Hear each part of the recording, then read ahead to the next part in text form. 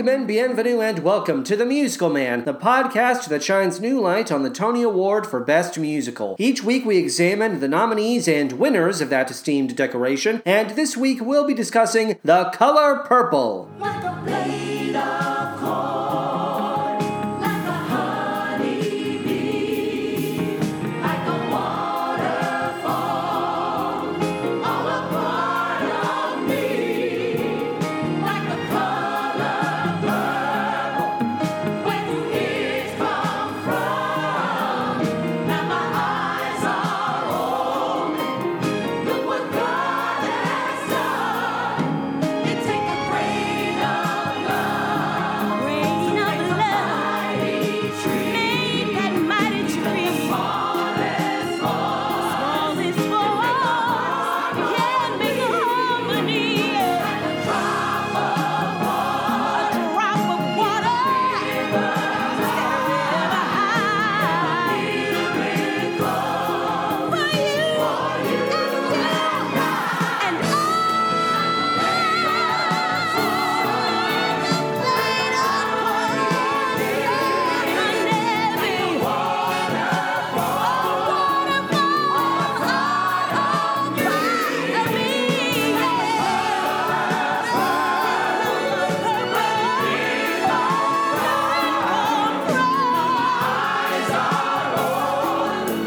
look what God has done.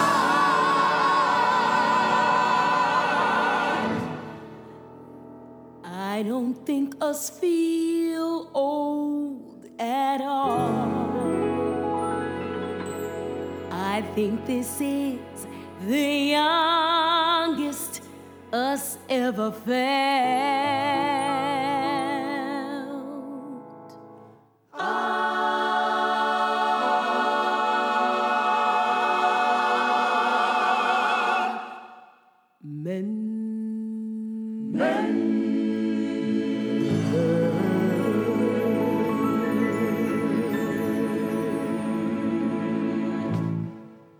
But first, how are we doing? I hope this episode of The Musical Man finds you well. We bumped this coverage of The Color Purple back by a full week. Oh my goodness, thank you so much for being patient. Thank you so much for sticking around. I was sick. I was straight up sick. Thankfully, it was not COVID. I believe I caught some sort of, it was a sticky bug is what it was. It stuck with me for over a week, so I'm glad that we took the time to really put our ducks in a row, put our eggs back in the basket, and I'm feeling much better. You would not, trust me, you do not want to hear how my voice sounded a little over a week ago. It would have been, boy, no,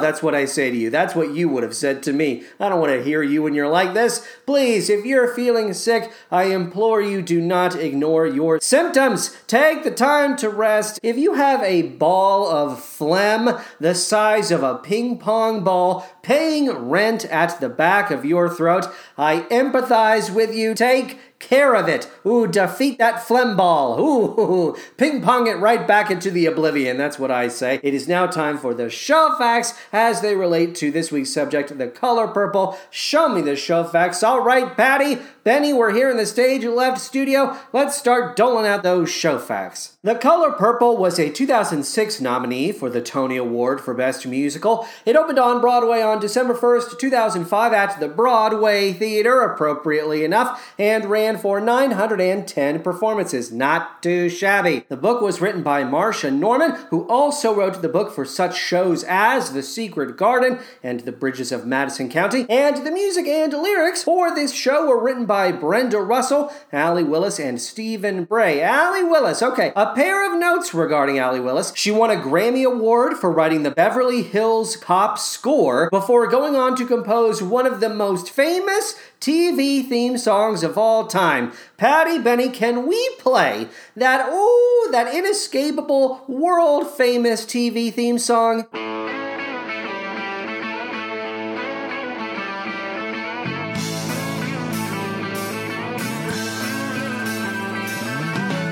No one told you life was gonna be this way. Your job's a joke, you broke, your love life's the away. It's like you're always stuck in second gear. When it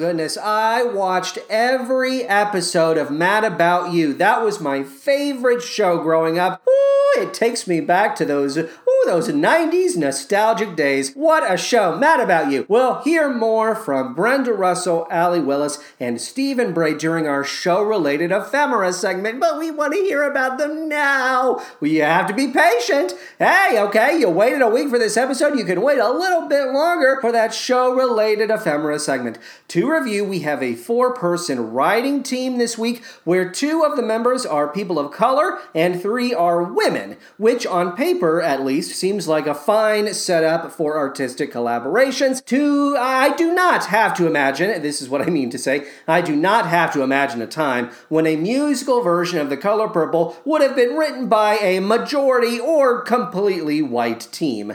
The basis for this production is Alice Walker's 1982 novel of the same name and Menno Meyjes' 1985 film adaptation, which was directed by Steven Spielberg and stars Whoopi Goldberg, Oprah Winfrey, Margaret Avery, and Danny Glover. The director of the original Broadway production of The Color Purple was Gary Griffin, musical director Linda Twine, orchestrations Jonathan Tunick, choreographer Donald Byrd. We have scenic design by John Lee Beatty, lighting design by Brian McDevitt, sound design by John Weston, and costume design by Paul Tazwell. Paul, hello again, I recognize that name. Hello, Paul. The original Broadway cast of The Color Purple was as follows. We have LaChanze, the inimitable, the incomparable LaChanze, leading the way in the role of Celie. We have Brandon Victor Dixon, Felicia P. Fields, Renee Elise Goldsberry, hello, Kingsley Leggs, Krisha Marcano, Elizabeth Withers Mendez, Broadway debut for Elizabeth, congratulations. We have James Brown III, Latrissa A. Coleman, Carol Dennis, Anika Ellis, Doug Askew, Zipporah G. Gatling, Charles Gray, James Harkness, Francesca Harper, Kimberly Ann Harris, Broadway debut for Kimberly, hello, congratulations. Shantila Johnson, Grayson Kingsbury, J.C. Montgomery, Lou Myers, Angela Robinson, Bahia Saeed Gaines, Nathaniel Stampley, Jamal Story, Broadway debut for Jamal, congratulations. Leon G. Thomas III, Maya Nikengi Wilson, and last but certainly not least, we're rounding out this cast with Virginia Ann Woodruff. That's the whole cast. We gave you each and every name. Fantasia Barrino served as one of several replacements in the role of Celie during the original run. So LaChanze, as I mentioned, played Celie right at the top of the run, and eventually Fantasia stepped into the shoes of that part, which makes her the first American Idol winner to appear on Broadway.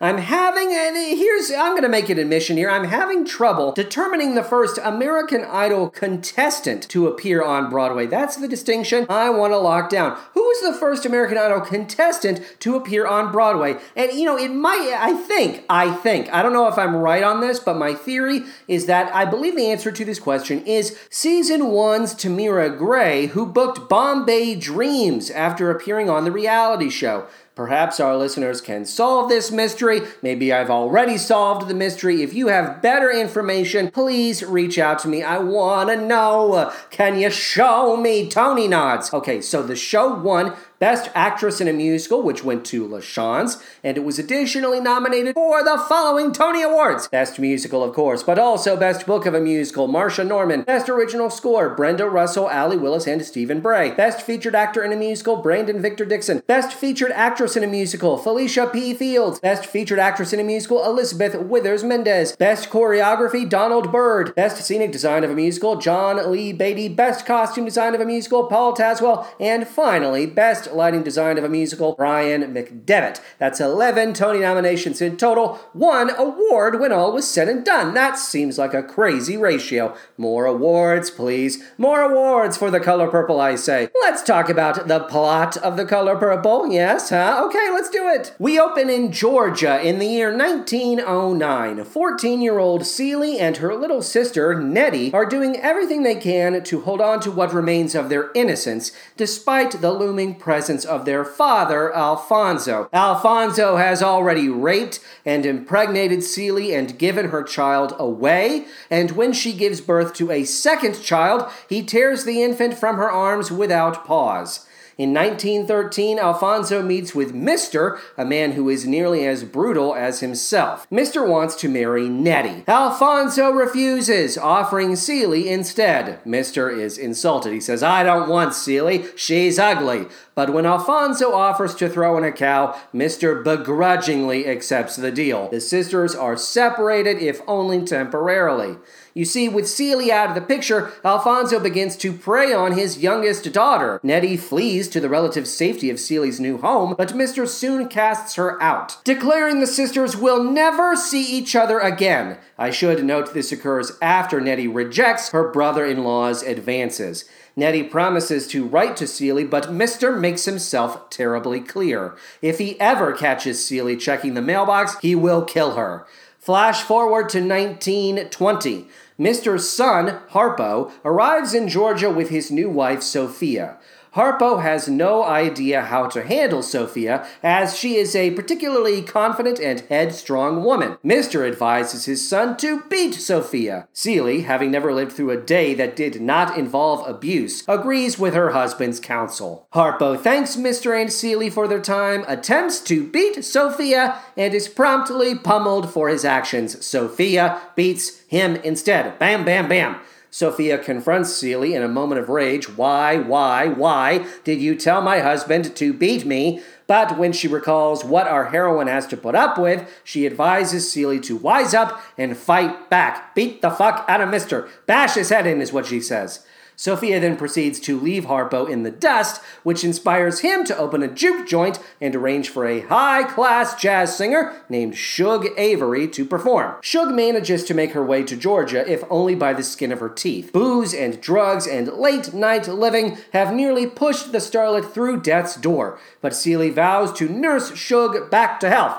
Shug and Mr. used to be something of an item, which means she is all too aware of his dark side. When Shug and Celie develop romantic feelings for each other, the jazz singer compels our heroine to see herself as someone of value and real beauty.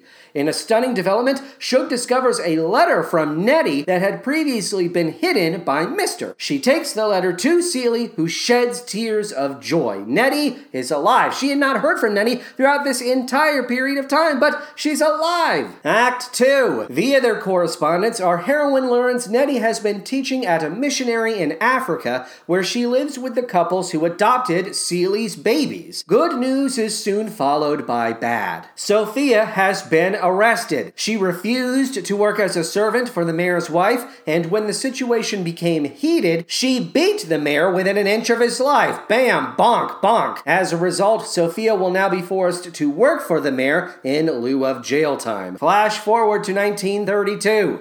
Shug compels Celie to leave Mr. and move with her to Memphis.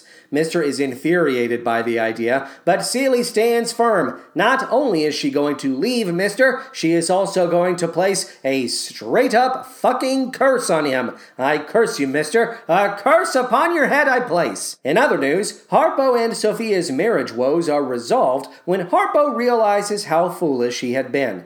And when Mr. begins to experience the effects of Celie's curse, the negative effects, no positive effects for a curse, Harpo orders his father to set things right. Or, suffer. You want to do that? You want to keep suffering? All right, fine. Smash cut. Memphis. Shug and Celie have settled into a life of peace and comfort.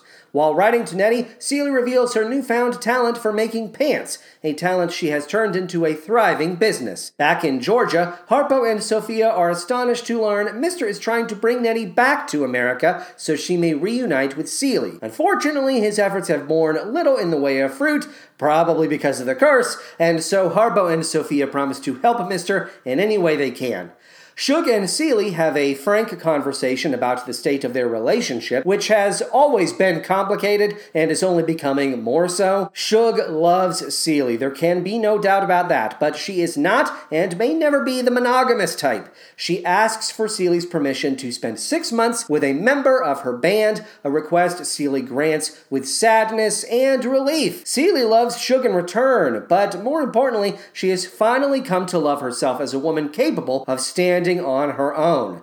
Several years pass. How many years exactly, Jonathan? I don't know. Several. As Celie prepares for a 4th of July picnic, a familiar voice calls out from the distance, Celie, Celie! It's Nettie, and she's not alone. Celie's children, Adam and Olivia, are here to embrace their mother for the first time.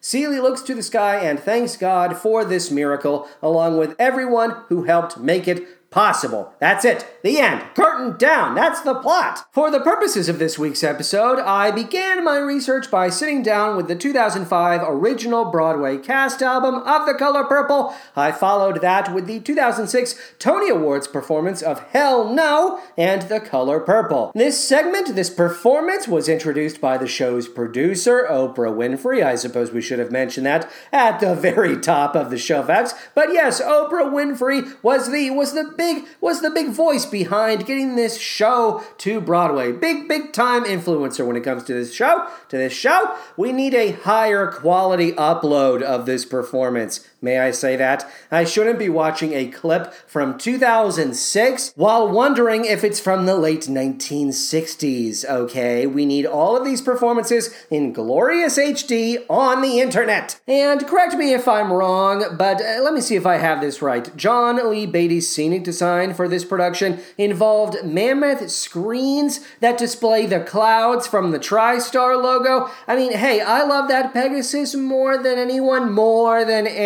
But screens have no place in The Color Purple, okay? Make something real, for crying out loud. Don't show me a glorified screensaver. I can get that shit on Windows 98, John. Mr. Beatty, paging Mr. Beatty. This whole show takes place outdoors, essentially. Can we have something organic on stage? Something I can touch, if you please? I also have vague memories of the first national tour of The Color Purple, which began in 2007. That would have come through Cincinnati. I was in college at the time. The show did not make that big of an impression on me. I remember that the palette of the show was very Easter-colored in general, a lot of pastels. That's really the biggest takeaway that I had from that production. So I guess that tells you how much staying power the original version of this show had. Now let's transition into the 2015 Broadway revival. I, of course, listened to the Revival cast album. That production starred Cynthia Erivo as Celie, Jokina Kalukango as Nettie, Danielle Brooks as Sophia, and Jennifer Hudson as Shug Avery. As always, if I'm mispronouncing any of these first or last names, I do apologize. Jennifer Hudson, another American Idol alumnus, was eventually replaced by the inimitable, using that word again, Heather Headley, hello, Aida, and Jennifer Holliday, hello. She was in her 50s at the time.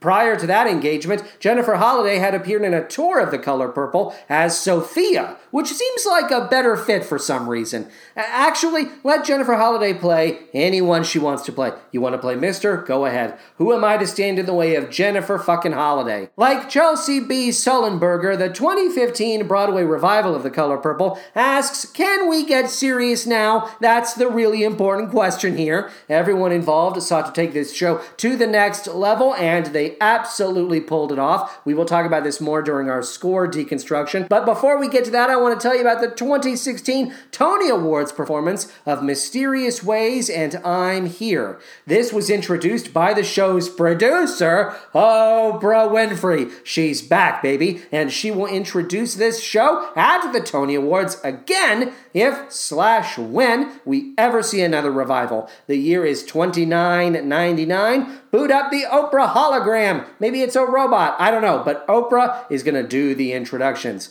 You better believe Cynthia Erivo receives a goddamn standing ovation at the end of this Tony Awards performance. She fucking more than deserved it. I have nothing but praise for Cynthia Erivo. And then I want to wrap this segment up by saying I also watched Season 1, Episode 148 of The Late Show with Stephen Colbert, which aired on May 23rd, 2016. I didn't watch the whole thing, I should say. I didn't watch the whole thing. I watched Cynthia Erivo's performance of I'm Here, of course. You better goddamn believe Erivo receives a goddamn standing ovation because she's fucking amazing here. Hers is an unqualified, perfect performance.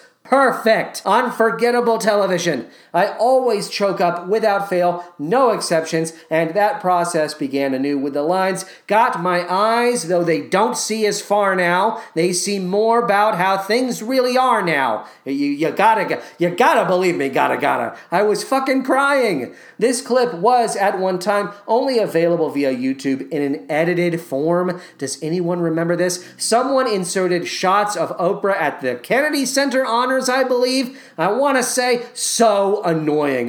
The edited version drove me nuts. For the longest time, the original was just not fucking available. And I'm sure they were trying to skirt a copyright issue or something, but you cannot cut away from a Revo. No.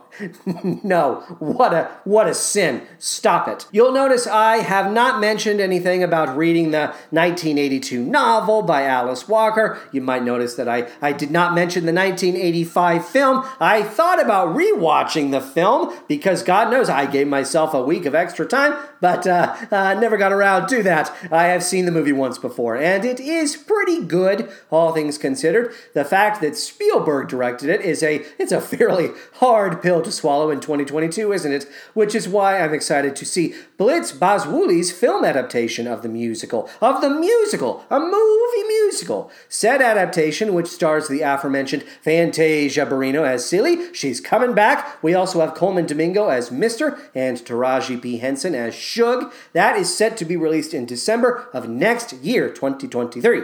I have not seen Bazwooly's Black is King, the visual album led by Miss Beyonce herself, but I believe we can assume the director of a Beyonce visual album is capable of directing a major movie musical. I eagerly await his take on the material. I would like to see it. Oh, show me that. I would like to see it GIF.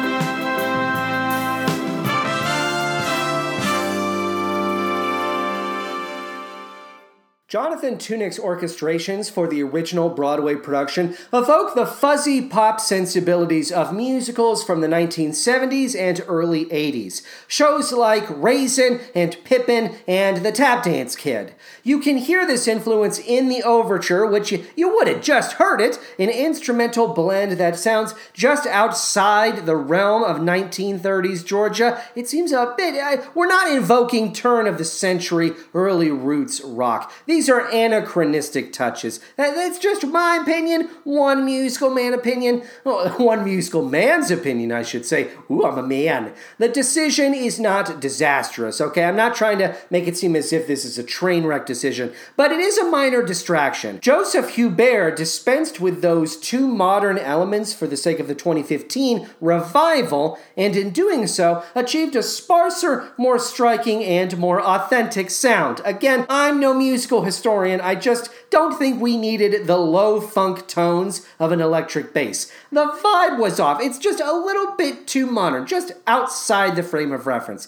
Again, not an expert, but it's just my instincts. I'm giving you my instincts it's me. It's Jonathan. It's one white gay man talking about these shows. It's a fucking grain of salt scenario you got on your hands, okay? I accept all opinions is what I do, unless you're a bad person.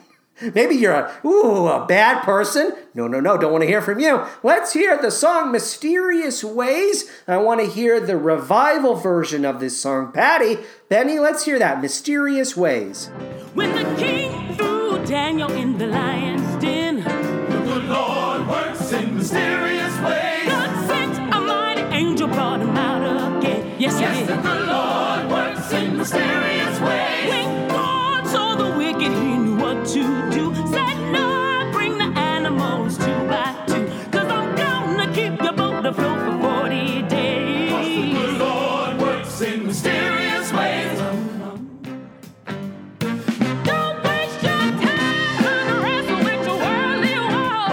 The good Lord works in mysterious ways. I'm down watching over you wherever you go.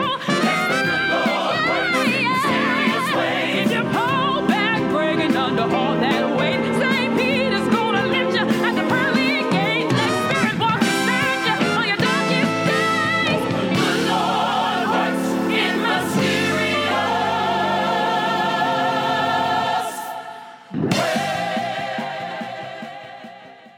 In its original form, Mysterious Ways was just another ho-hum musical theater gospel number. It would have felt right at home within Leap of Faith. But the version found on the 2015 Revival album, that's what you just heard, that is nothing less than a minor revelation. The vocal arrangements and orchestrations demonstrate a greater sense of urgency and energy, as if everyone involved, I'll say it again, is determined to make their turn at the wheel count. We have to improve this show in every way on every level. 2005 Broadway walked, so 2015 Broadway could run. And they are running, baby. They are logging goddamn fucking miles is what they're doing. All right, Patty, Benny, it is now time to hear the original Broadway recording of Lily of the Field. This is performed by the inimitable, the third time's the charm, the inimitable LaChanze. Let's hear Lily of the Field. Nettie! She got to go. No! Celie! No! Dear God, don't take my Nettie. You ain't never gonna hear from her. Don't hurt her. Don't do this. You even try to find her. She be the one to pay. Don't forget me, Celie. Nettie, write to me. Yeah. I'll write you every day. Yeah. Nothing but death will keep me from it. Get off my property! Nettie! Your sister dead to you. Dead! You can't do this. You can't do this. Why you do this, dear God?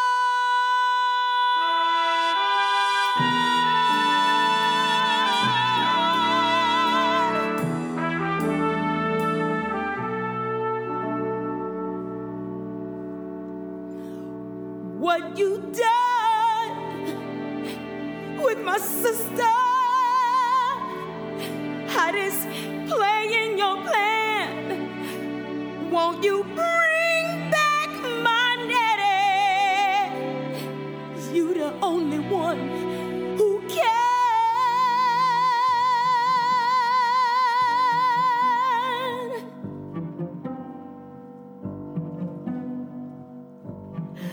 I never ask for anything, but I'm asking asking for this. If I'm really a lily of the field, you will answer my prayer.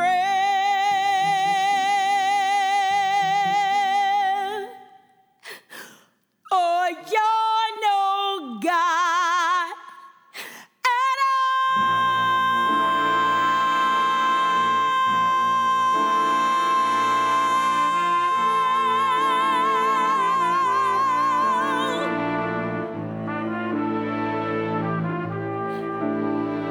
Eddie.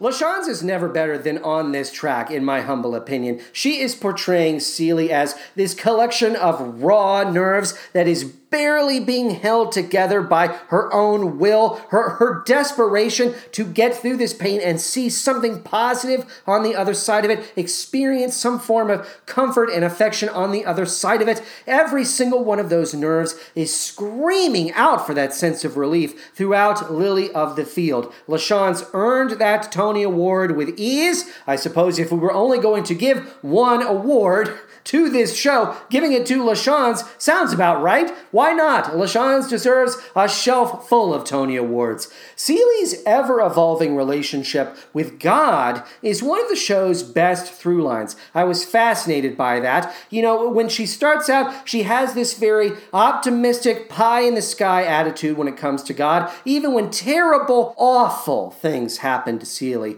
She has this very optimistic sense of what God has in store for her, what God's plan is for her. Well, you know, it's God, it's up to him. I'm sure he's got it all figured out. And then that slowly morphs into a more skeptical concern. She is really, after a while, the deck is stacked against her. The negativity, the terrible things that have happened in her life are looming in front of her like a giant, it's a hillock. It's a hill of awful sitting right in front of her. And she says to God, what is going on? What is this supposed to be? Am I some sort of modern day fucking Job? I'm right here. I'm trying to talk to you. You're not really answering, and it's fucking frustrating is what it is. And then that evolves into the third stage of it is, I hate you. I hate you, God. There's never an atheist quality in this storyline. There's no atheist moment for Celie. She never says that she doesn't believe in God. She always understands that there is a God looking over her, but at this point she says, God is just another man.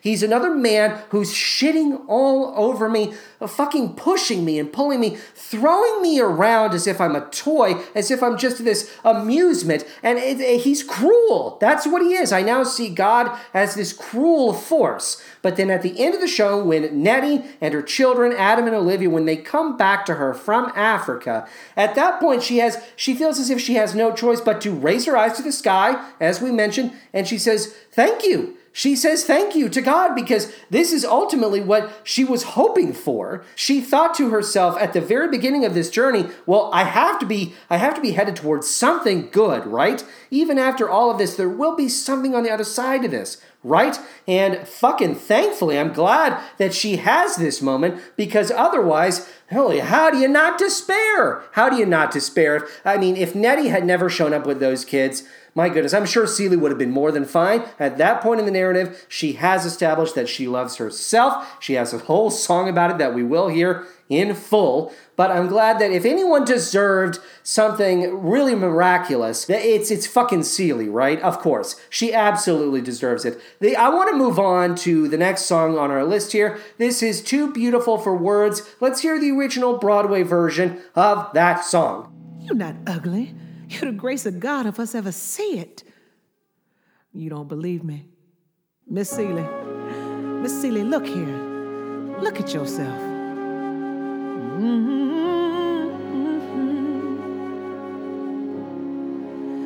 I've always been the kind of gal that had a lot to say. I says the things that's on my mind, too dumb to shy away. But you hush my mouth and still me with a song I've never heard. I guess that means that you are just too beautiful for words. I've seen this life from high and low, and all that's in between. I've danced with dukes, crooned with counts, been courted like a queen. But when I see what's in your heart, all the rest is blurred. The grace you bring into this world too beautiful for words. You hide your head under your wing, just like a little bird. Oh, don't you know you're beautiful, too beautiful for words. Ooh, Celia, you're too beautiful for words.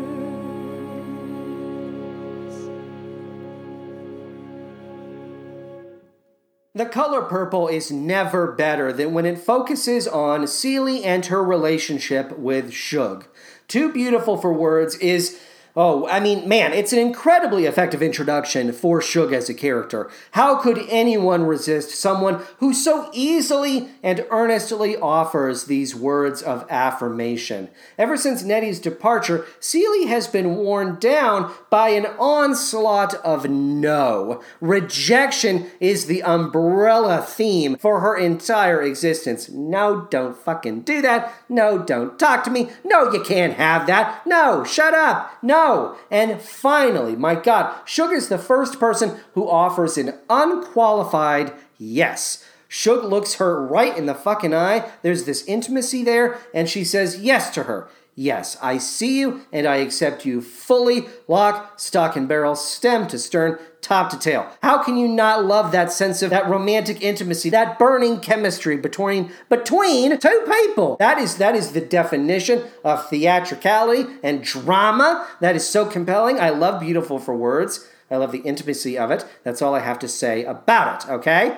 All right? I want to hear Push to Button. I want to hear Push to Button from the Revival cast recording. Let's go.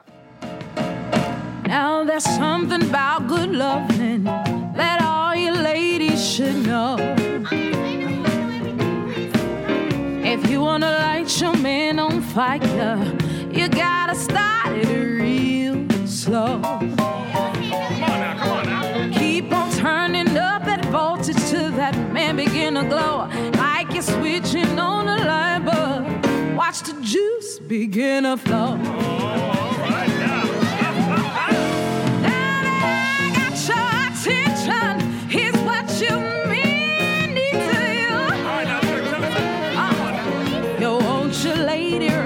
With you, you gotta get high in gear. Well, keep the key to every motor, find the spot you love the best. If you don't know where it is, give her the stick. She'll do the rest. Push the button, push the button. You gotta push it if you wanna come in. Oh, push the button. Something to let your baby know it ain't no sin. If you wanna feel the train come your way, baby, push the button and pull the windows down. Now listen, all you red hot lovers, you ought to know what to do. I gotta hand it to Jennifer Hudson because she is rattling every bone she can find within Push to Button. She's playing Operation, she's ripping out the bones, and she's rattling. Oh, she's rattling. But as a party number, I'm not convinced Push to Button, I'm not convinced it rates above a C+. okay? Even with Jennifer Hudson's, oh my God, her talents applied to the equation, it's not adding up to much. The mind wanders is what it does. It wanders. Something about it, I don't know if it's the length of the song, it goes on maybe a little bit too long, but it never achieves that buzzy fucking percolating champagne quality. You never feel as if you're getting off the fucking ground with this song. Again, I commend Jennifer Hudson for all of the effort she puts into it, but it's not for me. It's not a party number for me. No, thank you. What about love? That's not a question I'm asking. That's the name of the next song, and I want to hear the revival version of What About Love? Is that me who's floating away? Lifted up to the clouds by a kiss. Never felt nothing like this.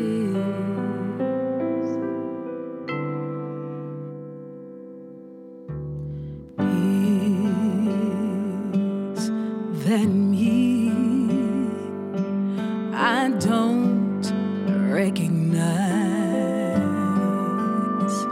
Love's the one thing I knew all about. I had it all figured out.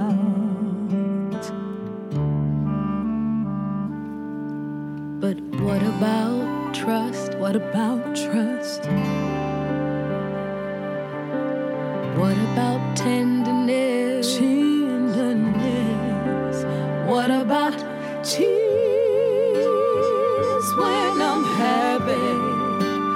What about wings when I fall? I want you to be a story for me that I can believe in forever. So what about love?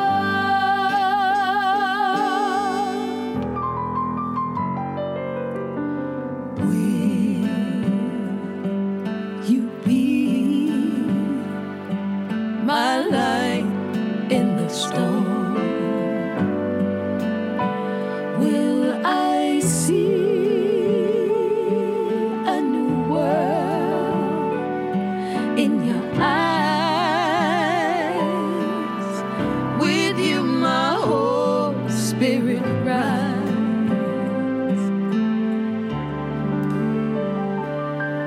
And what about hope? What about hope? What about joy? What about joy? What about tears when I'm happy? What about wings when I fall? I want you to be a story for me that I can believe in forever. And what about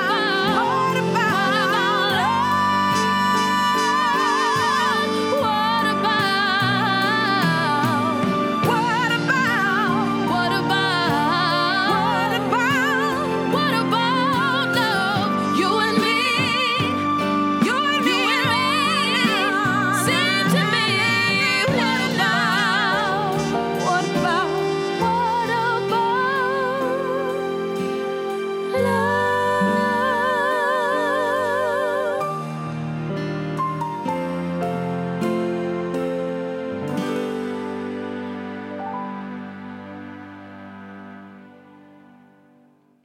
I mean, honestly, I don't know what to say outside of this is completely winning. This is utterly lovely material. What did I say? Well, I mean, what did I say about Suge and Celie? They are a dynamite combination. These characters and their material soar miles above the rest of the show. I don't care about Sophia, and I don't care about Mr. Sun. Hogarth, I can't remember his name.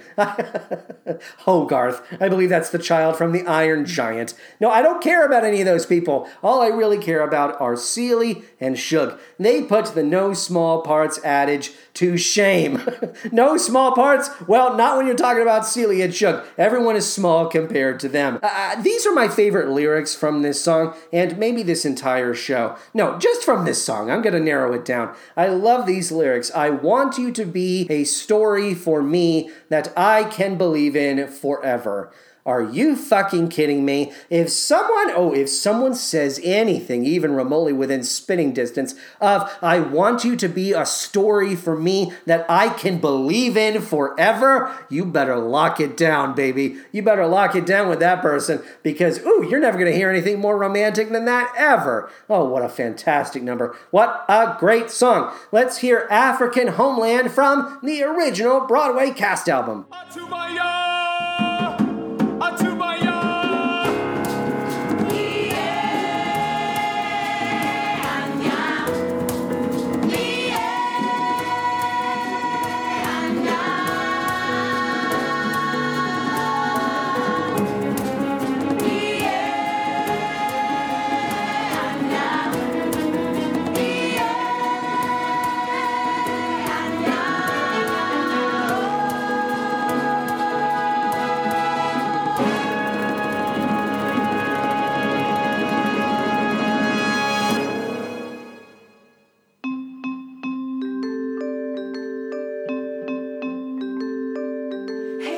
Dear Celie, I've been teaching the Olinka to read, but some of the women have become suspicious of me because girls have never been taught to read here.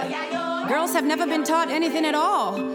I don't understand everything they're saying, but what it sounds like to me is... What the stress you've been preaching?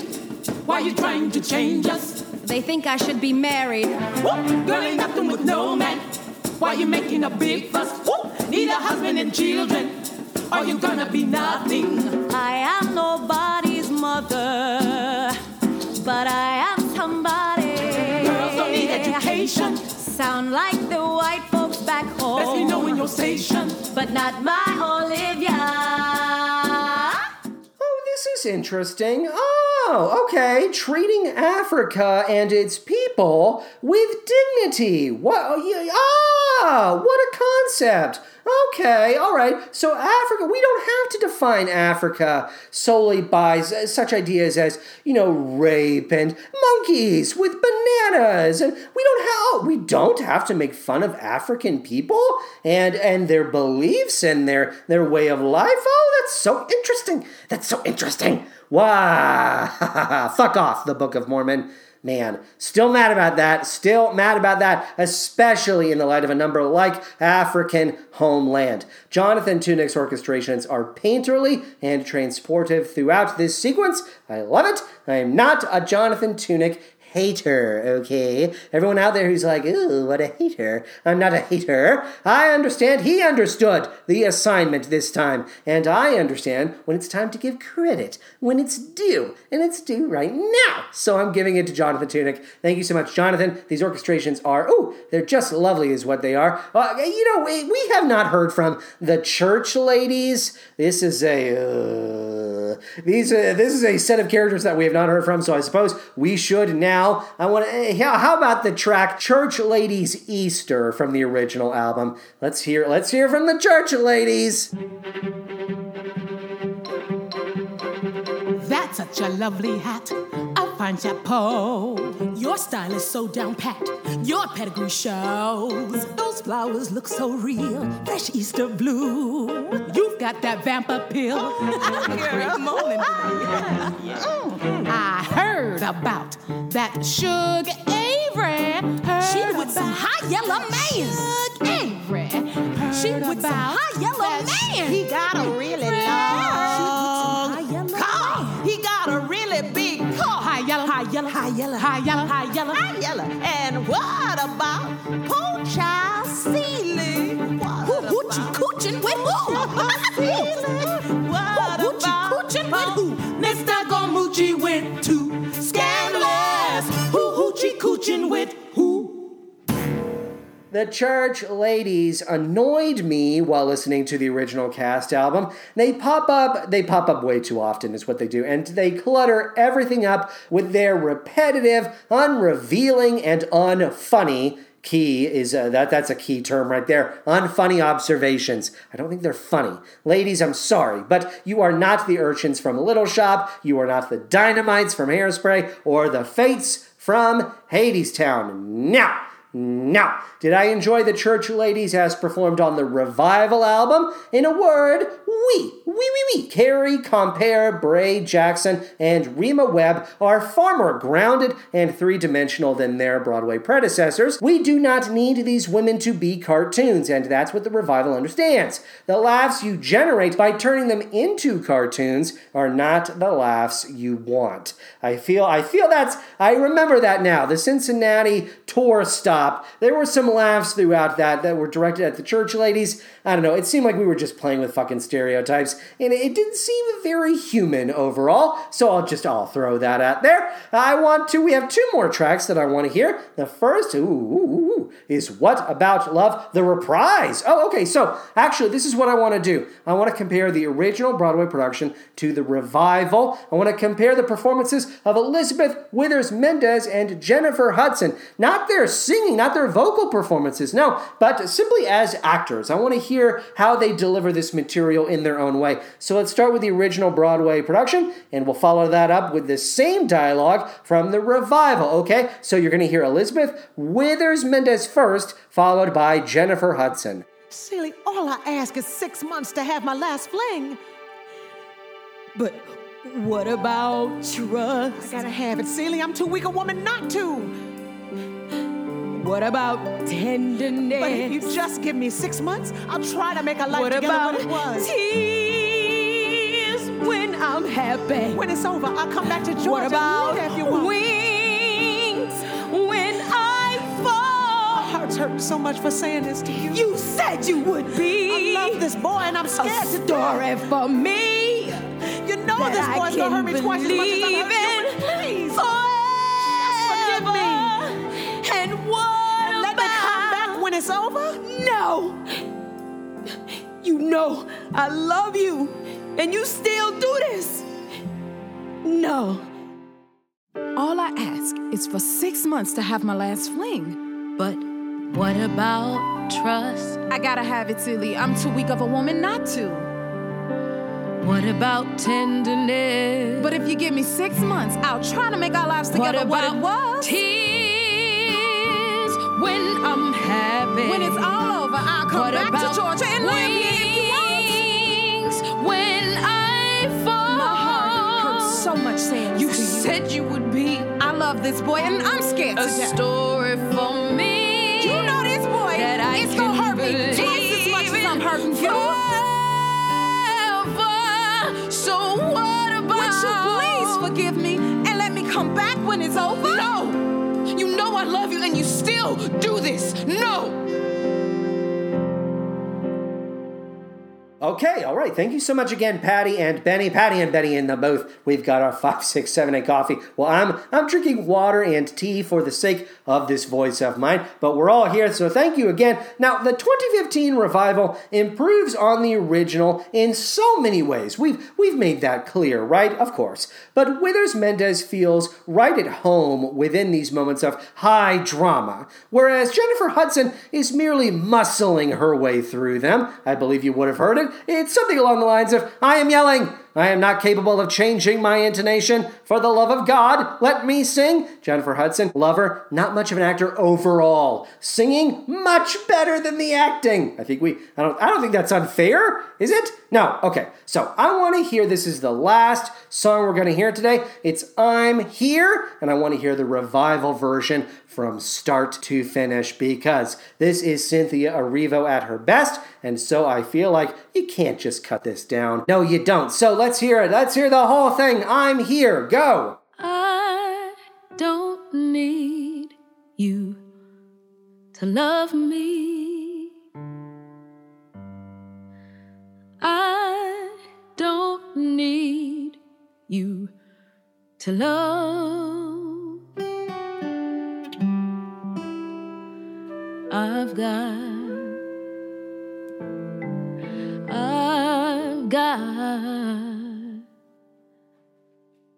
I've got my sister.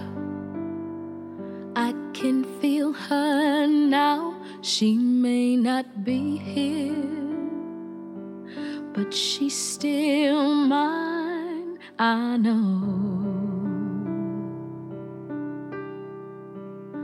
She still loves me.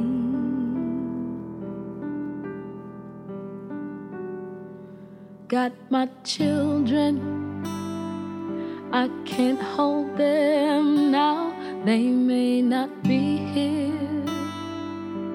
but they still mine, I hope. They know I still love them.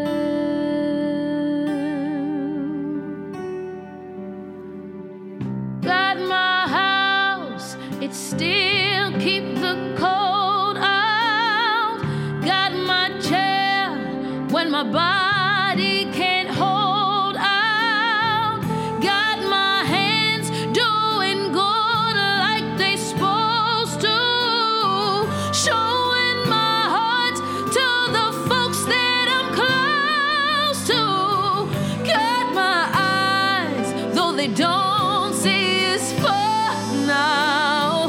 They see more about how things really are now.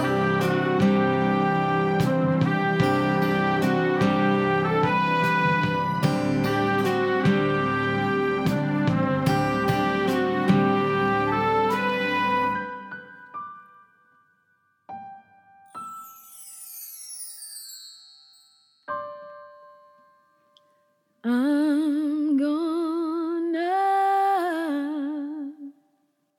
take a deep breath. Gonna hold my head up. Gonna put my shoulders back and look you straight in the eye. I'm gonna flirt with somebody when they walk by.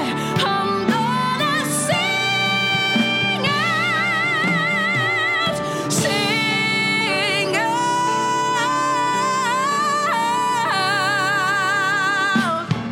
I believe I have inside of me everything that I need to live a bountiful life, and all the love I love in me. I'll stand as tall as the tallest tree, and I'm thankful for every day that I'm given, both the easy and hard ones I'm living. But most of all,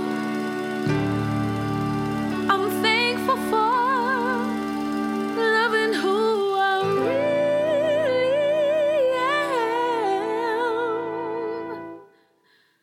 I'm beautiful. Yes, I'm beautiful. And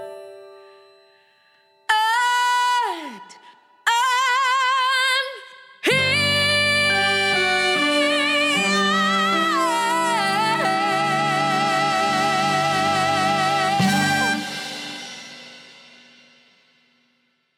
Cynthia Erivo's recording is an irreplaceable piece of musical theater history, full stop. Place it in a bunker for safekeeping. Send it into space for the aliens to enjoy. On the original album, I'm Here is an 11 o'clock number that knows damn well time is running out. It is a Hail Mary pass that prevents the show from tumbling into obscurity. Thank God for the presence of this song. The number may no longer be a diamond in the rough, thanks to all of the work that went into the 2015 revival, but it is undeniably The Color Purple's crown jewel. I mean, what is there? What can I say? You heard the whole thing. It's fucking classic. It's a classic performance. That's all I have to say regarding the score for The Color Purple. It is now time to hear from our fine sponsor. We mentioned them a moment ago. 5678 Coffee. Take it away, 5678.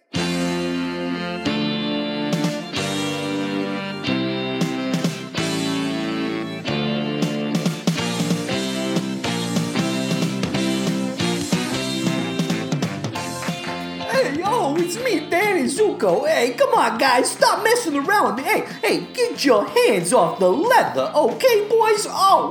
Hey, everybody calm down, okay? Danny Zuko is here, boys. He's here to tell you about his red-hot date with Sandy. Oh, Sandy. Oh, it was a wonderful date. Oh, I gave her some loving. Oh, yeah. You know Danny Zuko. You know Danny. I'm the master of romance, babe.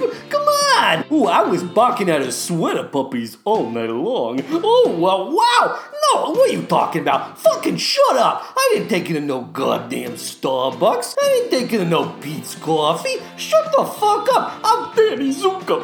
Hey, what are you talking about? I got her some Primo 5678 coffee, and she was like, ooey, I want to give you a kiss. And I was like, babe, I'm not going to stop you. Come on. And you know what Sandy likes. Yeah, come on now. You know what I've already told you guys. Come on, I've already told you. Sandy likes extra cream. Oh, she likes extra cream. You know I poured it on for her, baby. And come on, you guys. Come on, what do you mean tell you more? Tell you more.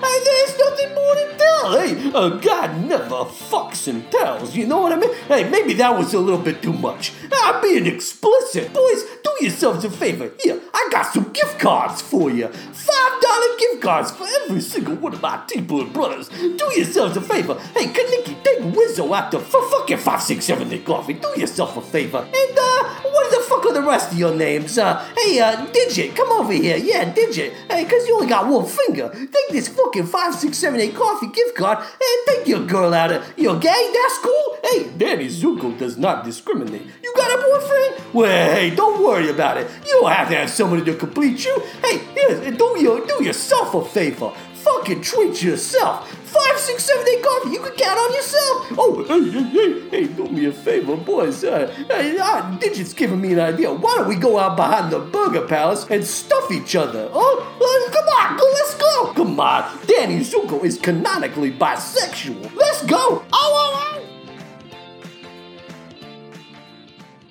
Final thoughts regarding The Color Purple. Does anyone else feel this score is overstuffed? I meant to say this earlier, and so I might as well say it now. I'm not convinced we would lose much if we cut the Church Ladies entirely, and songs like Any Little Thing, we would not have heard that, but it's sung by Harpo, that's it, not Hogarth, Harpo and Sophia in Act 2. Songs like that, they left me feeling restless. A little bit too much, okay? Let's focus even more on Seely and Suge whenever possible. That's my recommendation. They are the abracadabra, the hocus pocus, the magic, if you will. When Seely and Suge are not on stage, everyone in the audience should be thinking, where's Seely and or Suge? In 2006, the winner of the Tony Award for Best Musical was Jersey Boys, and the additional nominees that season were previous subjects of the podcast, The Drowsy Chaperone and The Wedding Singer, which means we only have one show left from this set of nominees. Jersey Boys! I am flummoxed by the Jersey Boys win.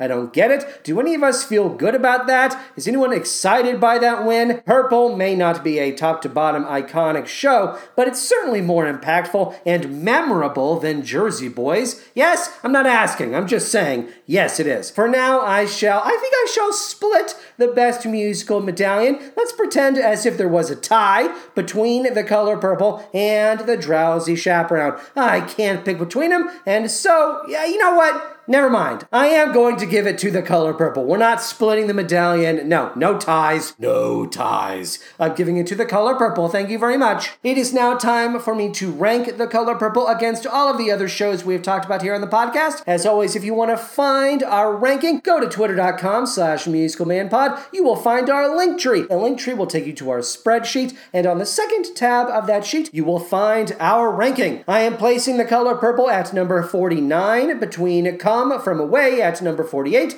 and Rent at number 50. Now, of course, all of this can change at a moment's notice. I keep telling myself I need to take another look at this list to see if anything should be shifted around, but I have not done that as of yet. It will happen at some point. Show-related ephemera, we're here. Your patience paid off is what it did. We are finally circling back to our music and lyrics team for the sake of this segment. So Good, So Right. That is the first song I want to hear in this segment. This is from Brenda Russell's 1979 self-titled debut album. We're on the shores of nowhere, looking out to sea.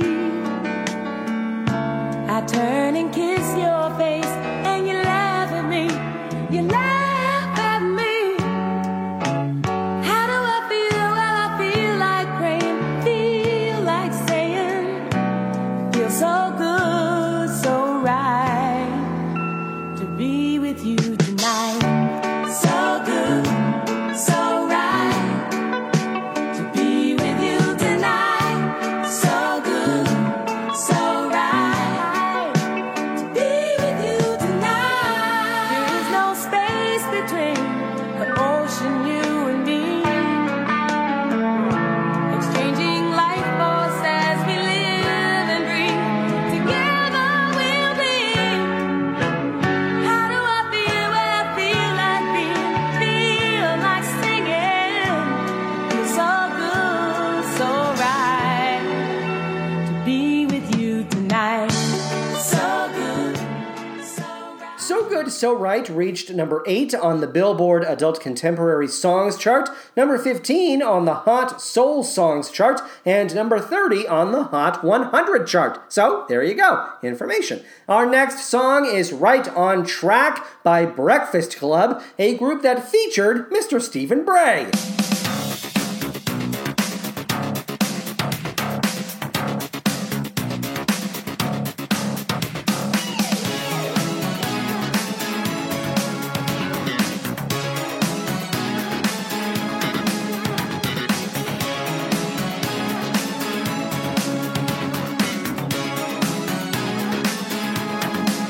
Gonna make a move and knock you over. Your watch this turn, this one's gonna put you away. But I'm doing my very best dancing, yeah. Every time you're looking the other way.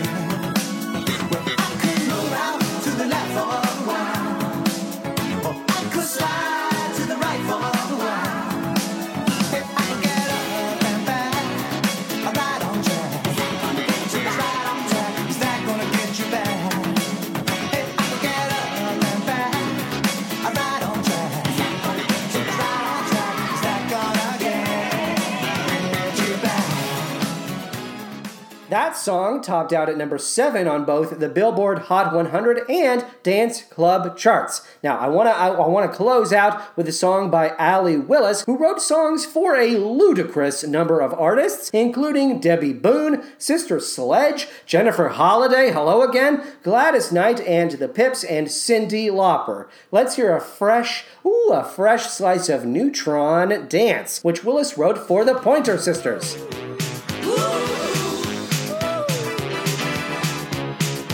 And it's hard to say just how some things never change.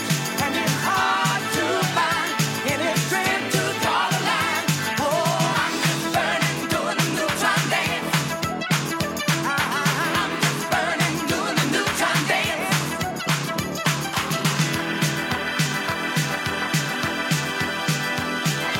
In the street, don't be a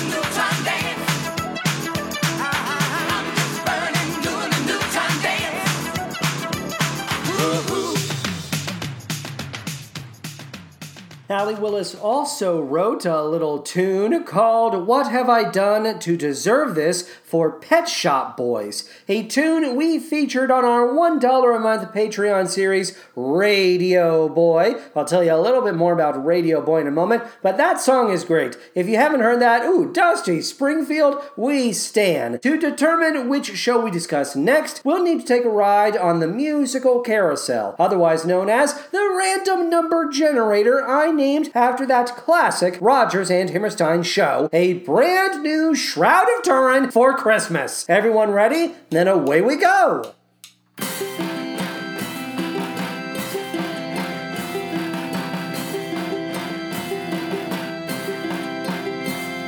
The subject of our next main feed episode was a 1976 nominee for the Tony Award for Best Musical, and it ran for 936 performances on Broadway. Oh, this is a gigantic show. This is an enormous moment in the podcast's history, I should say, because, this is a titanic motherfucking battleship of a musical. This episode, I will say, if you're still racking your brains, this episode is going to drop Wednesday, January 4th, because we need a week to do a brand new episode, produce a brand new episode of M3, the movie musical, man, and then we're going to take a week off for the Christmas holiday. Now, are you still racking your brain? You still trying to think about it? It's Chicago! Oh, motherfuckers! It's time! It's time for us to talk about Chicago, that toddling town. Does my voice sound good?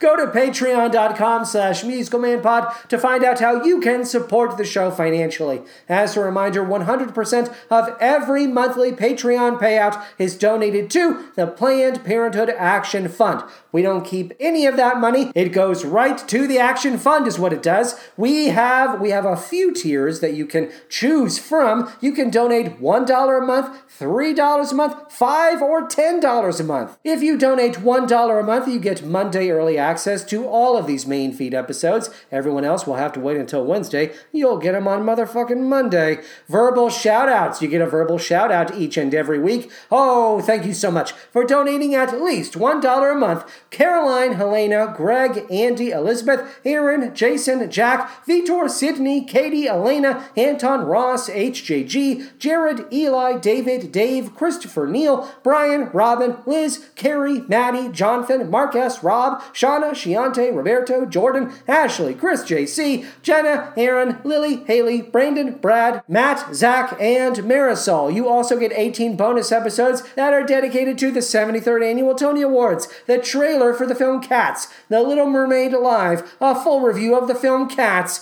Emma at Chicago Shakespeare Theater, Take Me to the World, a Sondheim 90th birthday celebration, Hamilton via Disney Plus, Documentary Now, original cast album, Co-op, John Mulaney and the Sack Lunch Bunch, Jingle Jangle, A Christmas Journey, Dolly Parton's Christmas on the Square, Arlo the Alligator Boy, a review of the trailer for West Side Story, Steven Spielberg's West Side Story, Vivo, the Tony Awards present Broadway's Back, Diana, Annie Live, and The Notebook at Chicago Shakespeare Theater. You also get Season 1, that's 12 episodes of Radio Boy, there it is, the show where I listen to, I check in with myself is what I do, via the non-musical theater songs that make me feel more like myself. Songs like What Have I Done to Deserve This by Dusty Springfield and Pet Shop Boys. You also get all 14 episodes of M3 the Movie Musical Man, a series for which we watch trilogies of movie musicals that are tied by a common theme. We've produced 14 episodes. We're producing 2 more. The next episode will drop Wednesday, December 21st, and the theme for that episode is the Little Debbie Trilogy. These are 3 movie musicals that star Debbie Reynolds herself. God damn it. It's Give a Girl a Break from 1953. It's Athena from 1954. And it's Hit the Deck from 1955. $3 a month will get you everything I've already described, plus a musical shout-out in the style of a character, actor, or composer of your choosing. You get all 10 episodes of Wildcats Everywhere, the High School Musical podcast, as well as a special one-off episode all about Julie and the Phantoms. Coming March of next year, a brand new 8-episode bi-weekly series for the $3 a month tier. Look out for it.